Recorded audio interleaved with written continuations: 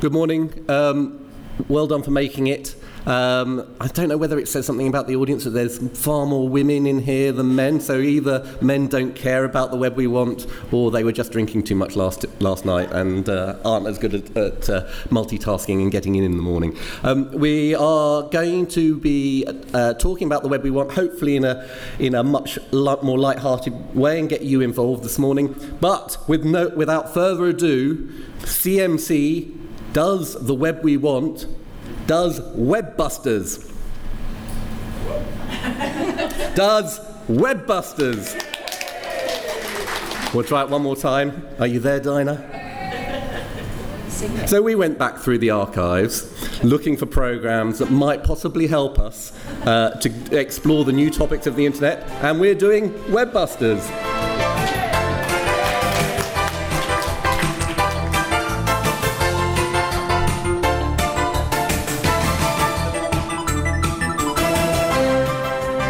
So we can't see anything up here, so we don't know whether there is anything playing on the screens. So the idea of this morning is that we are going to look through the issues that are affecting kids and young people on the internet and what they like and dislike about the internet. So we thought, how best to do that? We get their opinions, and we've been asking children, with the kind help of Pineapple Lounge, we've been asking lots of children around the country about what their internet irritants are. So rather than this being just about policy conversations about what adults think would make the web a better place, we thought we'd start by asking children what would make the web a better place. And then we thought, okay, well, they're coming up with all these terms and acronyms that we haven't got a clue about.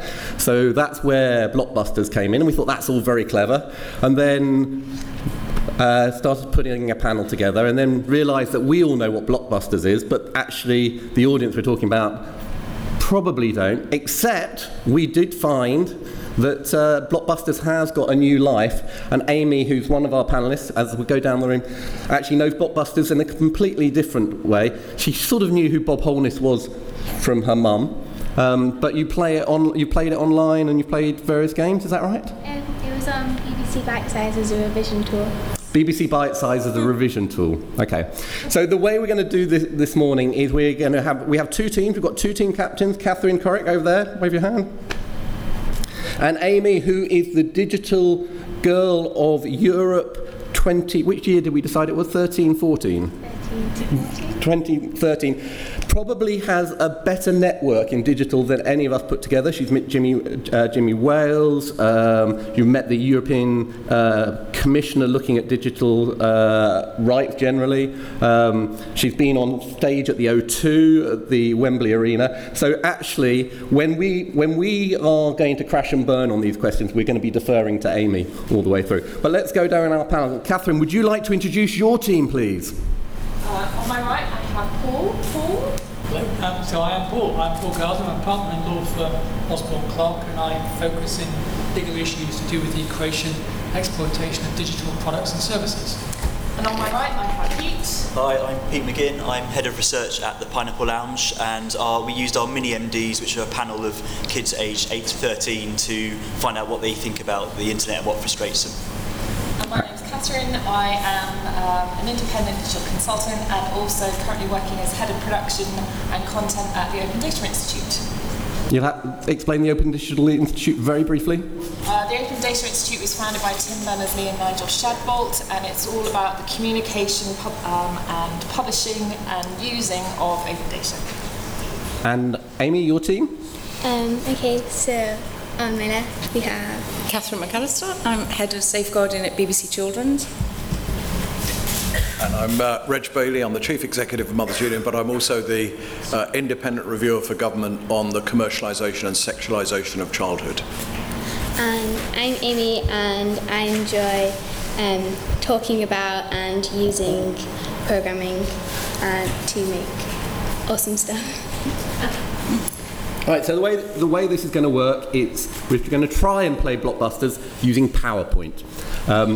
We've asked the mini MDs from Pineapple Lounge to come up with their top 10 irritants. They've been writing those down and blogging about them. We've condensed those. We've run it through a very, very complicated CMC algorithm to come up with the 25 most irritable irritants on the internet. And we're going to use those as our jumping off point to explore some of the issues. So, I'm going to talk about 5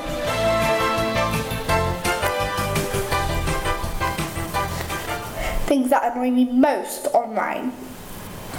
First, slimming adverts online. I mean, they get all over the pages that you actually want to see. And to be honest, it's really annoying. Having to subscribe to a web page just to look at the next page. I mean, it just holds you up when you actually came to see something you really wanted to see.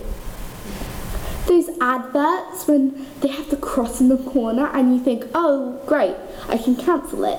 You click on it and it sends you to the website. Come on. I use loads of websites, including Facebook, Instagram, and I usually have to subscribe to them, another boring thing, and it just fills up my inbox. Someone who says there's something different. For example, a normal person like you and me, pretending they're a multi-million pop star or reality TV host or someone like that, just pretending they're not themselves. So the person you get to know isn't the real them. That's a phony. Thank you for listening to the 5 things I don't like about online. See you soon.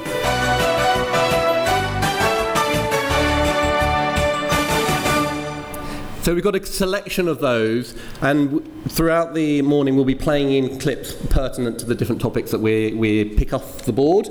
You can now see our board with the letters. The team do not know what those letters stand for, although we haven't tipped them off. We have been telling them the issues that are coming up. I think you in the audience might have a few little clues to what the acronyms are standing for, but they are going to help us get across the board. They're both trying to get from left to right. We might have a winner, we might not. Reg was asking what the prize is, typical.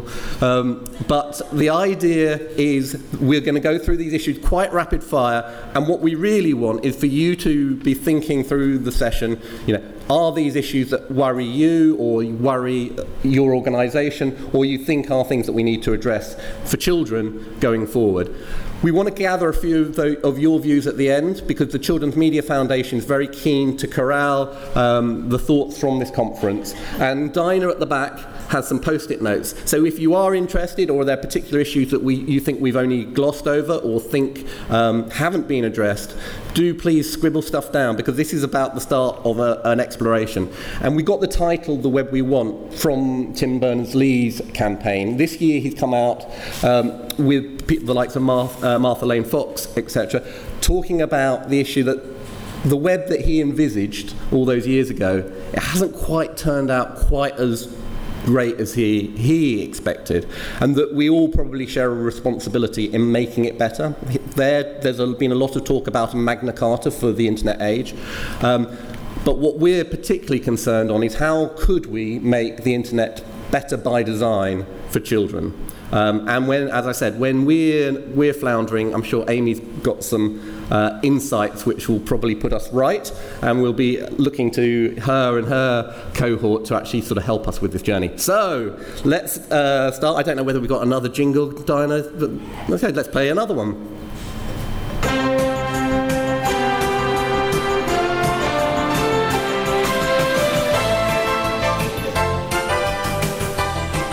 So I'm going to look to this team here first for your first letter. I'm going to give you a nudge to the top left-hand corner of the board, please, because otherwise my running order goes completely pear-shaped. Okay, I'd really like PUH. PUH, very good choice, Reg.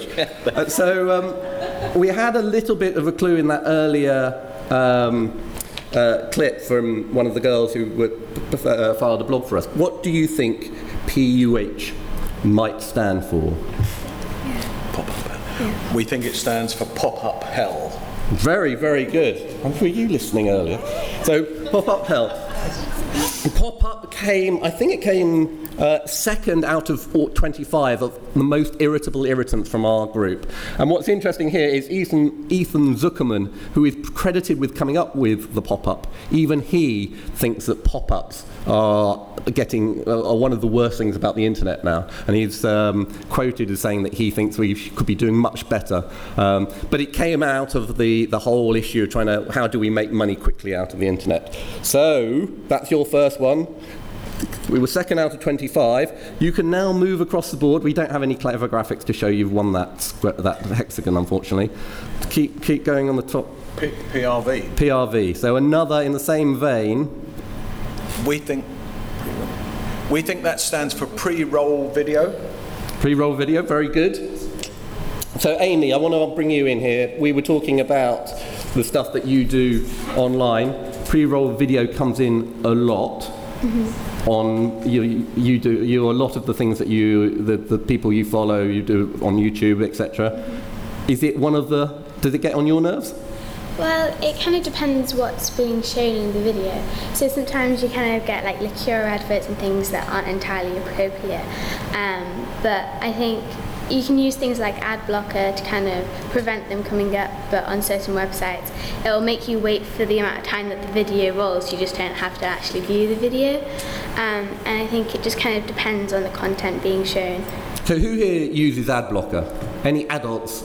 Oh, we've got some. So Amy was. I think Amy, you're quite unusual amongst your peers, mm-hmm. because last night when we were chatting about this, you were sort of educating all of us. Of your friends, do most of your friends use ad blockers and things like that? I'm not really sure. I think certainly in school we don't use it. So in assemblies, there's been quite a couple of awkward pre-roll videos on assemblies gone wrong. But I think I'm not entirely sure whether people use it outside of school. I'm not. And we saw with one of the children on the girl on the video, she was saying about slimming ads sort of popping up all over the place. Is that something you've encountered? Yes, so recently I was on Facebook and I clicked on a link and it linked to a web page that was about the 2 pills that are supposed to work miracles, but it was disguised as a BBC article, so it came up inside the Facebook app. So you can't actually see the URL, but if you opened it in Chrome, you could see that it actually wasn't on the BBC website. It was just made to look exactly the same as the BBC website. We're sort of straying slightly from pre-roll video, but that's a really interesting point about URLs, because I'm going to jump to the other team, see if you can get a bonus point. I don't know where these points go, but Catherine and Pete. Pete first, the idea of pre-roll, of the authenticity about what people are looking at, and pre-rolls, and what there's sort of there's pros and cons to videos, aren't there? Yeah, there are, and in terms of, I think the pre-roll videos tap into 2 things that really kids find annoying about the net. Firstly, just being an interrupter, and there's lots of different interrupters, like even including slow connection, but ads at the beginning of something you want to do are one of those. But I think it also links into the theme of being duped, and that example about the BB site is a really good one. And there's all sorts of things which are on the net, not just there for kids, but for grown-ups too, where it feels like people are trying to dupe one into looking at something else or selling something. And that's a really major thing for kids, particularly because they don't necessarily know what they're being sold, or the fact they are being sold something, that some particularly young ones aren't able to discriminate between what's fact and what's an advert, and that's a real issue. And Catherine, I think had our bonus point. No, that's half a bonus point. One of the things that children are taught is, look at the URLs, because that's how you can check that they are. And we're told to do that. Most adults forget to do it, and that's how you get scammed. But checking the URL looks legitimate in itself. But that in itself could be in jeopardy if changes that might come along. I think there's, as we were discussing yesterday, one of the things that if you're on Facebook, you don't actually know. You can't check the URL because often that's hidden if you've clicked on a link within Facebook and you're within the Facebook browser still. And I think there's also, people have been considering, again, to create a nice user experience, and particularly Google and other search engines, thinking about, well, do we just want to do away with being able to see the URL because it's all a bit techy, isn't it? And I think that then we need other ways to be able to tell how, because we're so reliant on that URL and thinking about whether that's genuine or not. So how do we overcome that if that's the way it's going?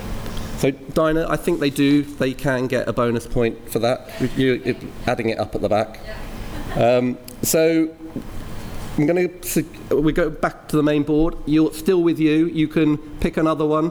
I would avoid the OOB, so if you want to carry on. We'll go for RMA then. Very good, very good. This is working splendidly. No pressure. So, what do you think RMA is? We're still in the area of pop-ups, interrupters. Rate my app. Rate my app. Rate my app. Yes, very good. So, I'm sure you've all had it where apps have popped up. Featured highly with the children going that they didn't like the fact that whenever they're using an app they're being asked to rate it and being pushed to somewhere else. It's almost become part of everyday developer parlance now. Pete, have you any more you can say about how children react to it? No, I just think again it's another case of interrupters, and I think yes, it is annoying, but kids today they're not even digital natives, they're digital intuitives, and they are used to being able to do things really, really quickly, much faster than kids even 5-10 years ago. And I think something like Rate My App is just another thing that gets in the way and actually can cause kind of annoyance and maybe even put them off using the app that the people are trying to get you to rate. Amy, you were telling us last night about how you hate apps where they flip the buttons around so that they do little tricks with you.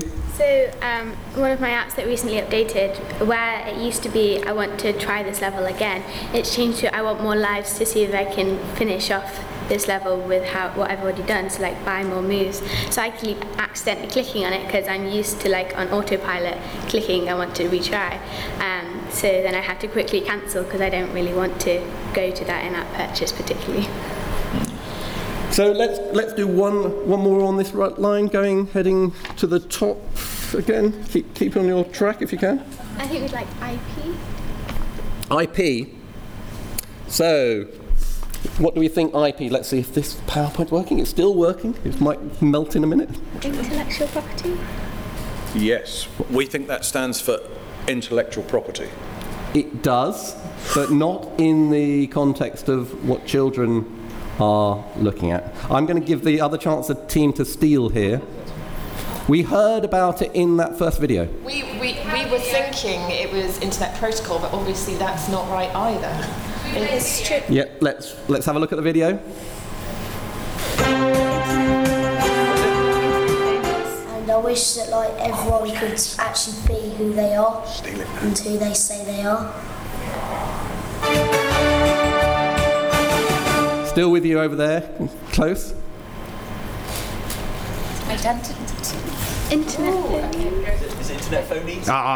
Amy got it, but it was still with you, so I'm going to keep it with you for a bit. So internet phonies is actually, I hadn't come across the phrase as much, but we had 2 or 3 children actually using internet phonies, and it's not necessarily about people scam artists and frauds. It's about people just not being who they say they are. Pete, do you want to? Yeah, I mean, it's basically online stranger danger. I think just as kids are taught not to speak to people who they don't know on the street, on the internet, they're aware that there's people out there who are trying to engage with them in conversation and even more serious things, and they're aware of that. And obviously, that is a massive concern. I think there is, to some degree, there's a good deal of education about it, and kids are aware of it, which is a good thing.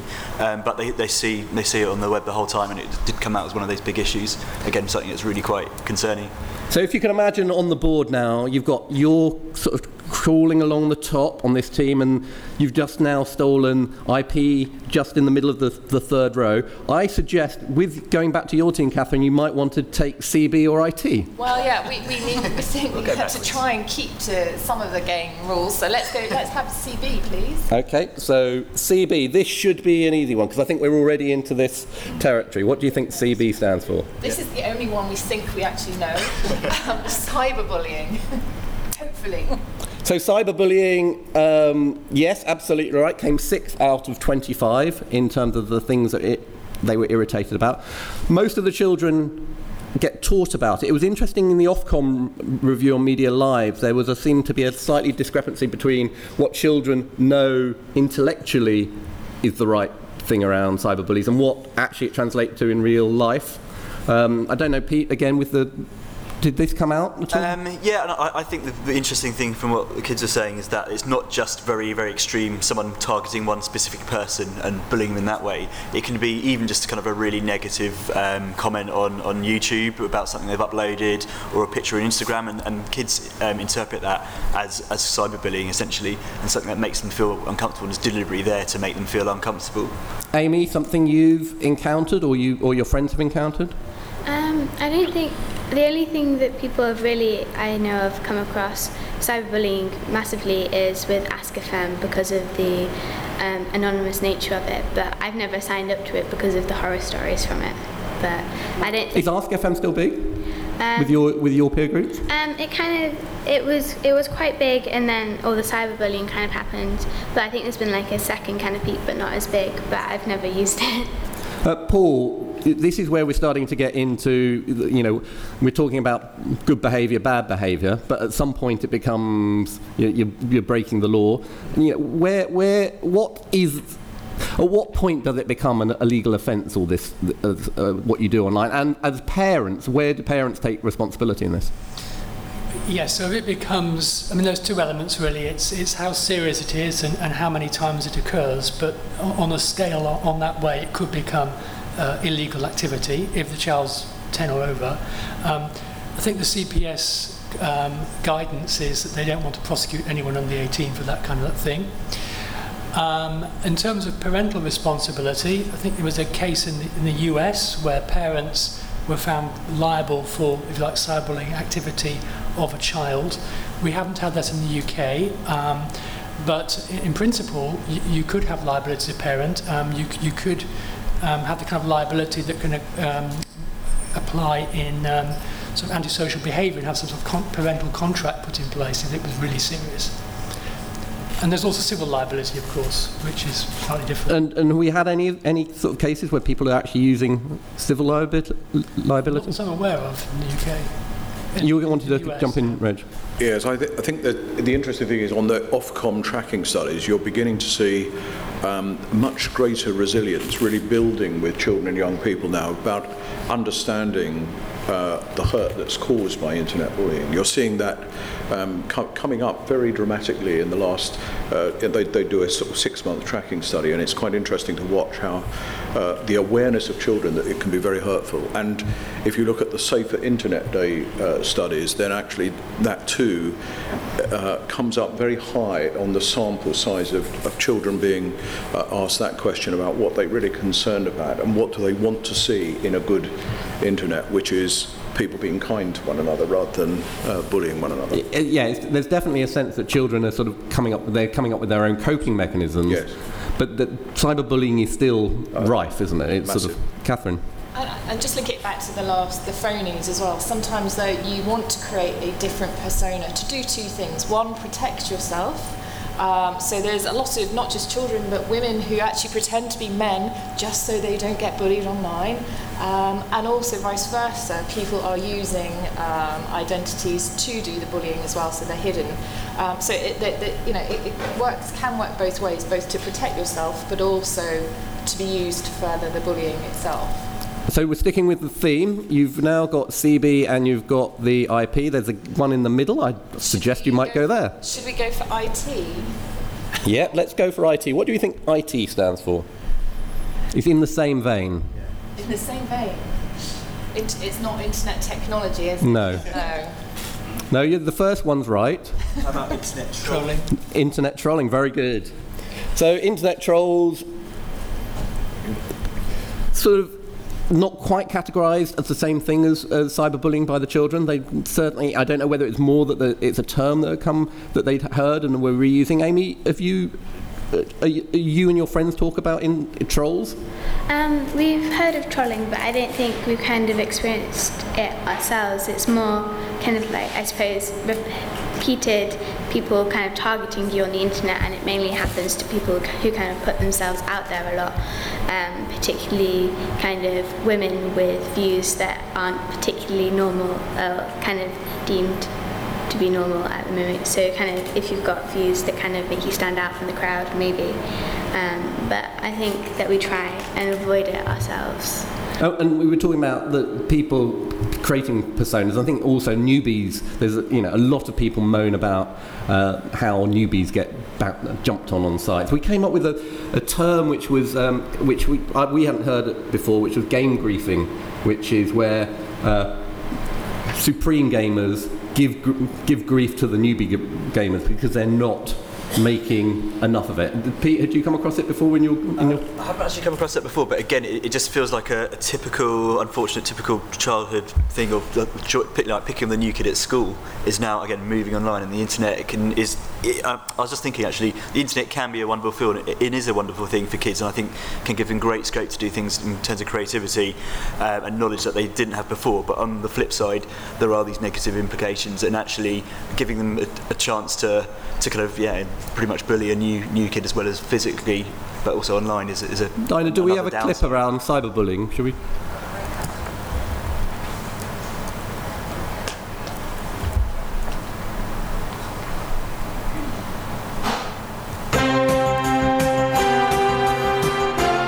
I don't like cyberbullying because, as well as being mean, it's the reason why kids can't go on certain sites, just because some people are bullies. Sometimes I worry that one day a cyberbully will pick on me. I wish there was no cyberbullies. Catherine, come on. Yeah. I was just. Did you say it was number 6 in the irritants? Because in the Ofcom research, the media use and attitudes, the parents and children put it at number 1 when they were asked what's your main concern about the internet. And interestingly, parents said bullying as well. They didn't say stranger danger. They said cyberbullying. So what was interesting about this group was because we were asking that we just let them do it. As you could see, they were coming up with their own things, and then we asked them to feed back.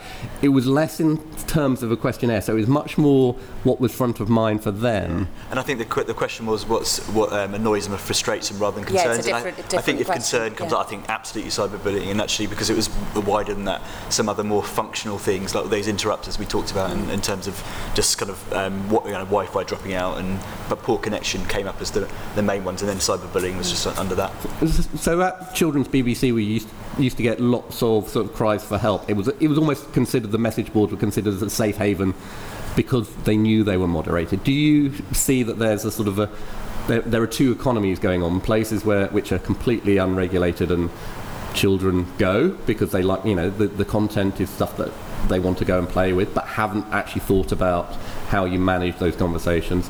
And then the safe world, are we turning into a bit of a black and white? Some places are safe and some places are cyber bully free? To an extent, but I also think, we're dealing with a younger audience, so they haven't started to, they're aware of cyberbullying, but not many of them have actually experienced it, or they've experienced it on more sort of peer-to-peer, so on mobile phones, text messages and stuff, but they haven't stepped out to the real sort of Wild West where it goes on. They might read Twitter and have a Twitter account, but they don't tweet themselves, so they're not experiencing it in that way. So we'll move on. The next letter, I'm still with you over there. Well, it looks like we can only go to PFSS. Oh, that's an interesting move. No, you've got the IP. You can go to RFU if you want to, but I'm not going to force you. Or could we go?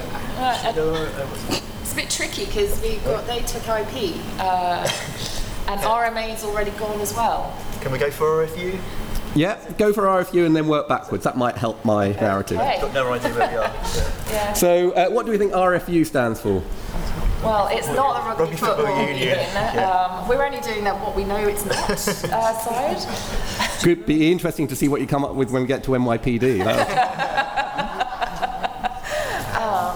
I really don't know this one. Is the Friends in the middle? Friends is right. No, it's not right. No? You're in the right territory. It's the opposite of friends, or people beginning with you who are unfriendly. Unknown. No. Request from unknown. Request from unknown. Very well done. Very well worked out. don't know how I got that. So it's still on the same theme. So we've had cyberbullies. You don't get a point for that one. Dinah, can I have a point? Okay, very good. So request from unknowns is not necessarily a sinister thing, but it came up a lot that children get annoyed by unknowns. So there are people who are known to them, they're their friends. There are people who might be in their sort of social graph who they therefore think that they are appropriate. This isn't quite stranger danger, it's just that annoyance when someone's sort of nagging you and wants to talk to you. They might be phony, they might not even be phony. How big an issue is this? I think it is. I think it's an issue more in when Amy was saying yesterday about Facebook, and I think was it a 8-year-old or 13-year-old who had 500 friends on Facebook, and actually they don't know those 500 people, and they might even be starting to get requests from them, and actually they're technically on their friends on Facebook, but really they don't know who they are. I think that's something that's an issue. Amy, is this an issue? Do you think with your peers? It's just when I was younger, obviously in primary school, people were like pretending to be a lot older than they were on Facebook, and there's obviously issues surrounding that, but I think it's just people from the year below, particularly, they try and make friends with me, although I've only like glanced at them in the lunch queue, so kind of there's competition to see who can have as many friends as you can on Facebook, which I don't really see the point of. I want the people who I know to be on. It does seem to be something like the first time people get their Facebook account, they're in a rush to get as many friends as possible. Yeah. I think even my aunt fell foul of it. She was like, can you, she said to my mum, can you be my friend on Facebook? I've got 50 so far and I want to get up to like 100 by the end of the month or something. So there is this direct thing about will you be my friend? Mm-hmm. But one of the things about all of the social networking platforms is it's more of a network effect. And Catherine, we were talking about, actually you're not necessarily signing up to be my friend, you're signing up to be my friend and my friend's friends and my friend's friends and friends and friends. And how we manage that? I think there are children who are very wise to it actually, as well as it being an annoyance. Because it's annoyance, there's someone I know who only has 10 friends on Facebook. They don't accept anyone who isn't their direct friend. They use WhatsApp to actually have more, and again, only with their friends, and create groups for that. And they use Snapchat to kind of, again, protect them from just sending images that way. So I think it works both ways, that children are also wise to some of this and not kind of behaving in I want to collect every friend, and trying to keep themselves secure. However, that sometimes can have implications at school, because these things aren't in isolation. And I think we sometimes kind of think, oh, it's the internet, has nothing to do with real life, and it's how those things connect. Going back to the mobile phones and where bullying actually happens isn't sometimes in these public spaces, it's actually in other places. So it's not all doom and gloom. Things are improving. We were talking about how Facebook now, if you join Facebook, when you were creating, one of your friends was creating their profile, and you were saying how it was different from when you created a profile. So, now you kind of get taken through the security settings. So it says you should come over to here. There's like with a big arrow kind of thing saying this is where you can turn on your security settings, and these are the settings to look through. Reg, there does seem to be a sort of, it's almost a philosophical view about, who is the responsibility on the individual to have read every bit of information and know what you're signing up to when you're sort of allowing yourself to be connected to umpteen people. Sure, and because people tend to validate their own, if you like, self-identity through, for example, the number of friends you have, that can be very misleading. I think it's been really good that actually some of the social networks are making privacy settings a lot more easy to access and to deal with, and keep pointing you in that direction. There's been quite a push to do that, because I think some of these things were fairly well hidden before, and there was nothing really encouraging you to revisit those settings. I think particularly given that people often lie about their age at this time they start, some of the questions that are asked about privacy settings were wrongly phrased for people who were very young. And so we'll come back to the age thing in a minute. Paul, on the sort of the data aspect of this, we're starting to creep into what children are allowed to surrender or contribute about themselves. data protection for the under 13s is a really complex issue, because on the one hand, children want to share information about themselves, but they don't legally have the right to. Is that correct?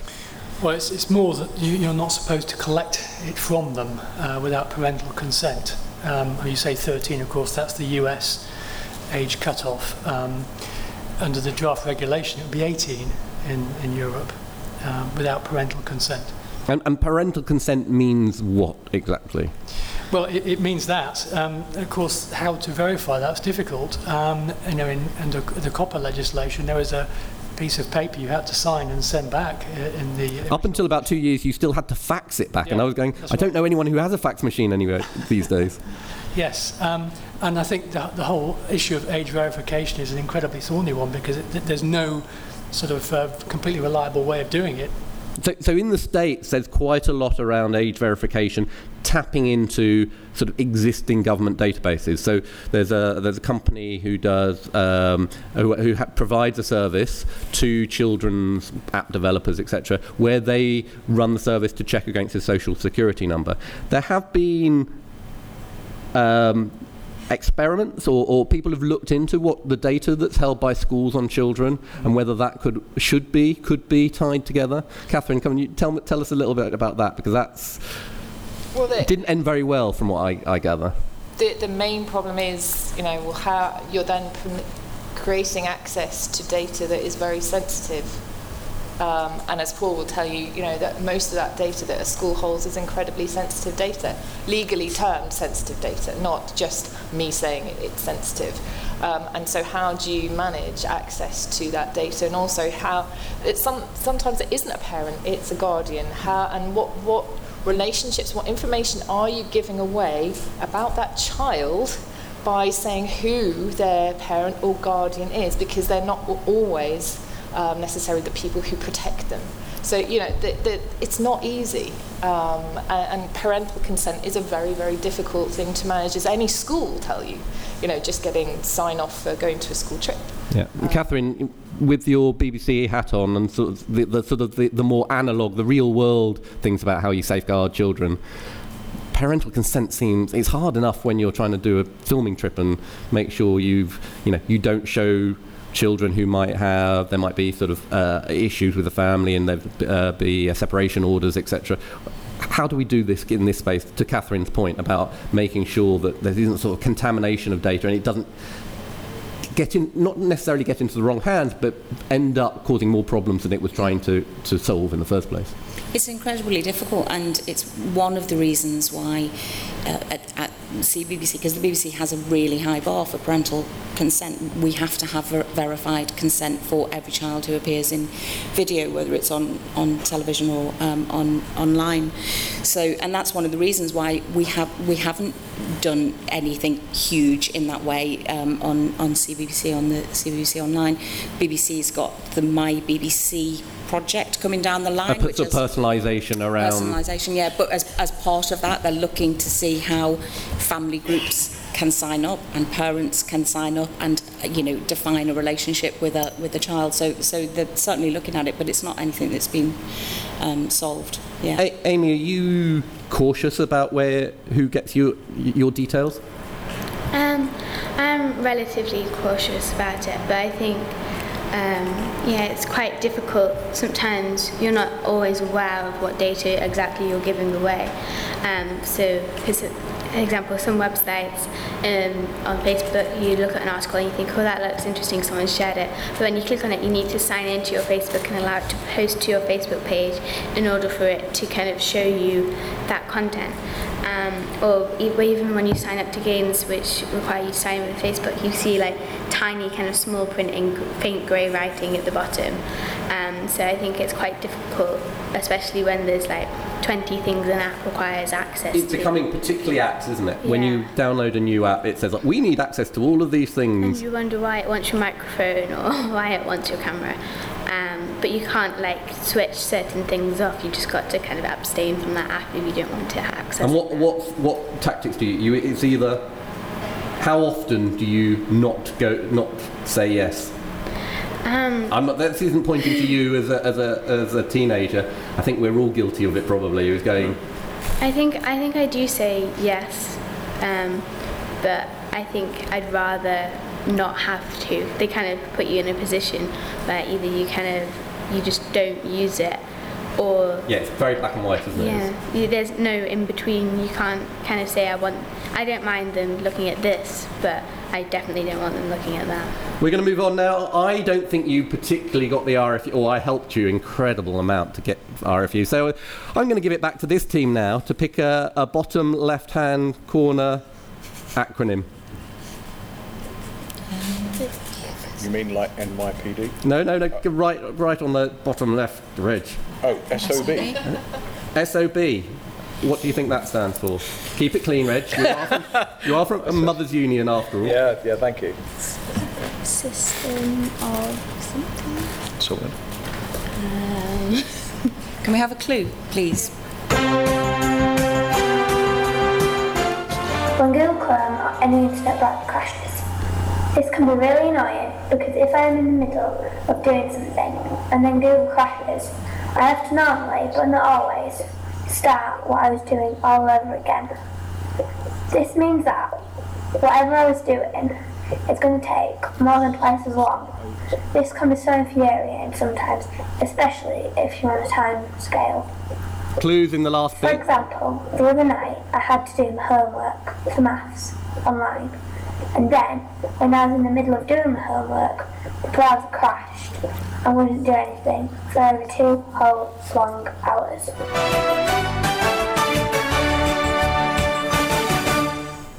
So I'll give the little bit, the O is or, so it's something or something. Make it any easier? Save? Is the first word save? Is it browsers? Is the third word browser? No, so this was a general category where the children were talking about the speed that things were taking. So it's slow, Speed of buffering. slow or buffering. So Slow. it was things being slow to download. Buffering was a huge topic. I think it came number one when we sort of grouped them all together. Actually, more important than anything else right now, they were really annoyed about websites, browsers, apps which were either slow to download, buffered, and it sort of felt like that. The industry is making things for far better systems than actually what most of us have in the home. Pete, do you want to jump in on this? Yeah, it was definitely the number one thing that came up, and we were quite surprised because we'd expected things like cyberbullying to be kind of top of mind. But I think it shows us how expectant kids are of being able to access things just literally on the second go. Right, I'm going to Google that straight away and expect to get the answer. And all those things that are an impediment to that, such as buffering, such as even kind of Wi-Fi dropping out at home, are just a real annoyance for them. And I actually really like the example of that clipping that came out. A few other mini MDs answers about actually it is annoying because it means it can take my homework twice as long, and that no one wants that. It is a real deal for them. So I'm going to give you a couple to just so we move and look, because I'm getting an orange light, so we're going to try and get across the board quickly. So PIC, any ideas? PIC, anyone in the audience who might possibly have it on their chair? PIC. So this is poor internet connection, connected with slow or buffering. But this was actually much more about children being very aware that their internet connection, different places had different quality of internet connection. Lots of moans about school internet connection being poor. On the one hand, it sort of comes into about, different families have different, different regions have different speeds. Catherine, we were chatting a bit last night about sort of this net neutrality, which gets in the news a lot, not very well understood, and that's more about providers having equal access to the bandwidth that people have at home. So there isn't a sort of a higher. It's a much more democratic. All sites treated the same. Can you tell us a bit more? What would you like to know? So we heard there were these big statements that net neutrality. And the ISPs are signing up to net neutrality. Are we there yet? I think it gets just confused with what we're talking about here is just your bandwidth in general. Net neutrality is about making sure that there is no kind of publisher is being given an advantage by paying, say, your internet service provider to make sure your service always works, whereas none of their competitors work, so that there is no competitor advantage.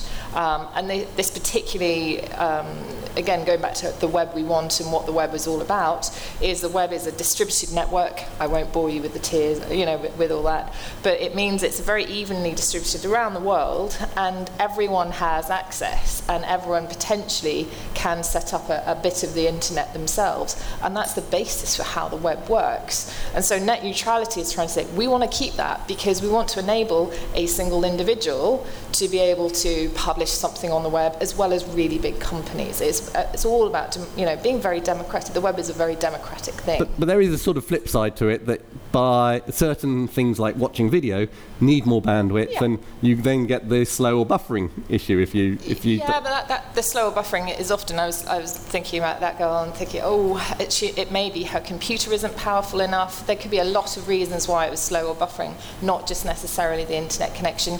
I suspect if she's doing her homework, she's doing it around 7 o'clock in the evening, whereas when America comes online, everyone else in the street is probably also doing their homework or watching TV via BBC iPlayer, whatever, and there'll be the internet connection they'll probably have at home is shared between a few houses, and so that will be why it'll be slow and buffering at that time. In the afternoon, when no one's there, she could probably do her homework without any problems at all, Moving on with BOW with bugs on websites, which again in the same vein. Actually, this was probably more a statement about how sort of a bit of lack of respect from web producers, that they weren't keeping their websites bug-free. And children are quite angry about this, that if you're going to expect me to spend time on your website, at least do your groundwork. I know you're very keen on coding and making sure that things are built properly. A lot of things not being very accessible because the way they're written, and you were talking about Flash last night, about how you can't use Flash on phones. This seems to be an ongoing irritant about where you can get access to what and why things aren't working. I think, HTML5's kind of come in to replace Flash, but kind of same with Java. It's quite it can be quite difficult to try and find tutorials to kind of try and learn it. So there's kind of like a select few people who know lots and lots about Java, or who know lots and lots about HTML5, and certainly as like a young person trying to get into it. Whereas with Python, there's multiple tutorials online and like loads and loads of books. It's something that's more difficult to get into. So like with apps and kind of interactive websites, maybe it's becoming harder and harder for more people to come into it. We're going to move on because we're going to try and clear the left-hand side of the board. IAP, I'm going to give it to your team to come up with. IAP was the one we thought you'd all get. You want it blue? Yes, please. I thought I do, sorry. I've got this game called Simpsons Tapped Out, and you have to try and rebuild like Springfield, and there's like money to buy things and donuts to get like extras. There's this thing called golden scratch cards, and you can get donuts with them, but you have to pay £1, which I think is really annoying, and I'm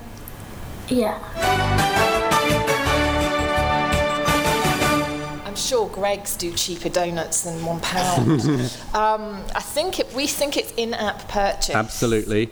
Paul, there was moves a few years about last year when we still had the Office of Fair Trading, which is subsequently morphed into something else. Competition and Markets Authority. So they published their guidance and principles that people are supposed to follow for in-app purchases. They gave a grace period for people to comply with that guidance, and they're now looking to various websites and games and online games to see if they comply with that. And they've just referred 3 games to the Advertising Standards Authority in feeling that they don't comply with those principles. And what if they're found guilty? They'll be fined, or? Well, it was a slightly curious move because the ASA has the different set of teeth than the Competition and Market Authority, which actually has more teeth, if you like. So the ASA could require those games to be taken down because they're sort of inappropriate advertising and the like. So it's not insignificant.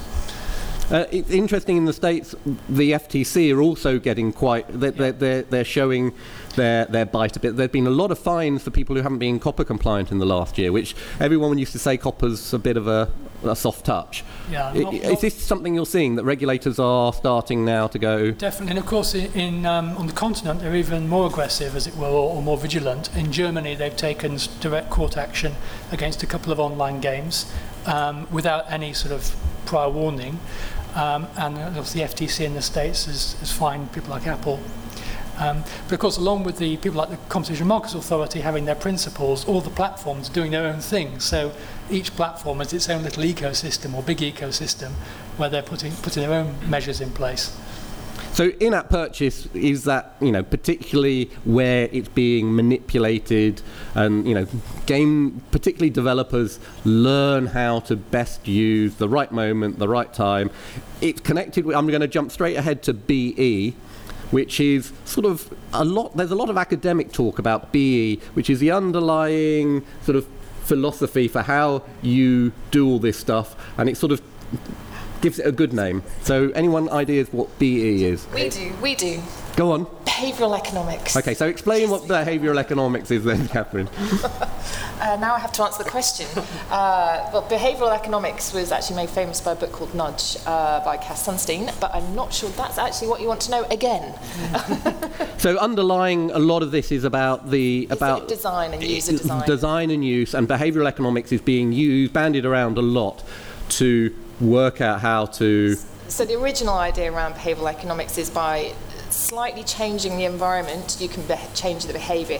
The classic is putting a fly, I don't know how many men in the room here, but putting a fly on a urinal to increase aim and better aim. And it's the same thing with app purchases, is by the placement of things whether it's on an app or anywhere else, you increase or change a behaviour towards what you would like them to do rather than what you wouldn't like them to do. So in this instance, purchase, or create the environment where purchase is more conducive, more likely. Yeah. So like the donuts. And it's everything from using colours to where the buttons are placed. Yeah, and changing where buttons are placed, and so that you're like you have one habit where it's always no, and one position for a button that's changed over suddenly, and you suddenly said yes. The classic that most of us have probably experienced is where you've got tick boxes for whether or not you want an email from or communications from a company that you signed up for. And you have to think really hard. Sometimes you have to tick. Sometimes it's pre-ticked. Sometimes you tick to not receive. It's that same sort of thing. So it's not just bad design, it's actually done intentionally to get you to get the result that Reg, when you were looking at commercialization, that was around the time when there was a lot around in-app purchase was coming up. Is this a sort of the subtle sort of under the surface sort of mechanics and techniques that people are using to get children in particular to part with their cash, or pester their parents to part with their cash? Is this a worry, do you think? Yes, I think so. And parents will tell you that that's a real concern, that algorithms are developed which actually look at browsing histories, they look at all of that and then feed back to you information. I gave the example, I think, last night when we were talking of one of the civil servants at DFE who was working with me on my review had been given the task of looking at inappropriate underwear given to sold to children, and had done some various Google searches, and then he absolutely froze the whole of the Department for Education's computers because it started sending very inappropriate advertising back to him, which was being blocked by the government blocking system, and was dying of embarrassment that people kept going, what have we been looking at? So a quick follow-up to in-app purchase, which is about extracting your money, PFSS. Any clues what that might be? Stuff? We got stuff? Paying for stuff sucks. So, there is a huge sort of feeling from the kids that actually, why do we have to pay for stuff at all? Yeah. I think, Amy, you were saying, well, you sort of understand that things cost. Well, yeah, sometimes you can see that games, obviously a lot of work has gone into them, and I think if you're like a coder yourself, you kind of know how much work and effort goes into making games. But I think the irritating thing is where you have to pay more than once, so within app purchases it's repetitive, or certainly in games sometimes things that used to be free, like occasionally they give you a free extra life, now they say, well, you can have an extra life, but only if you pay for it, kind of thing. And I think with things like ad blocker, you can see with like things on YouTube, or the kind of YouTubers, they get their money from advertisements and sponsorships, but so that's how they create the content that you want to see. But I think maybe providing alternative ways for them to get funding as opposed to advertisements that could sometimes be inappropriate. Okay, we are running out of time. We didn't think we'd get quite across the board. I didn't think we'd get stalled so early on. I'm going to quickly go through some of these letters, and whilst we're doing that, if you could all think about what you'd like to see happen to make the web better, either in terms of principles or in terms of actual actions. Going through NYPD was know your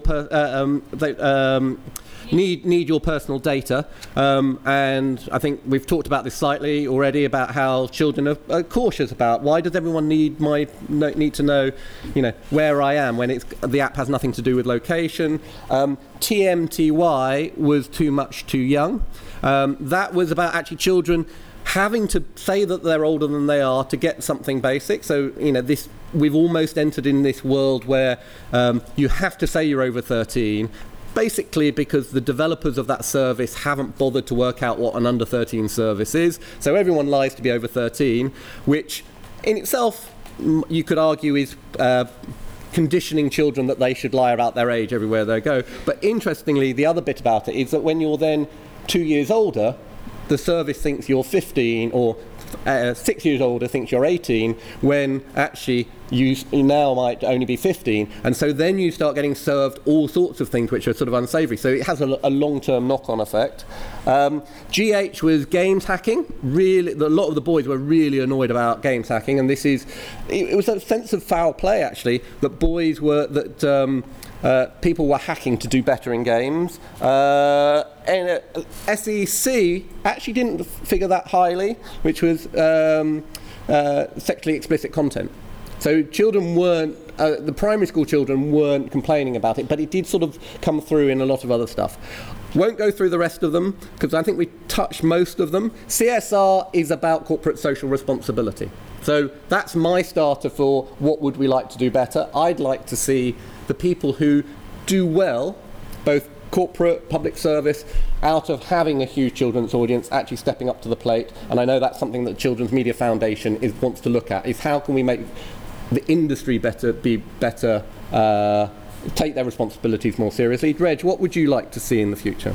Well, I was going to pick CSR as being something that should be woven in rather than a tick box exercise, but actually it's the age verification that I'd like to see. If I were designing the web from now, having a robust age verification system that allowed us to truly know someone's age and then design and be truthful about your age. And be truthful about it. Amy, what would you like to see? I'd like to see alternative ways of providing funding for genuinely good content without having to have advertisements that you may not particularly want to see as a young person being used as a way of funding. Really interesting, sort of a public service entity for web content for kids. Good. Catherine?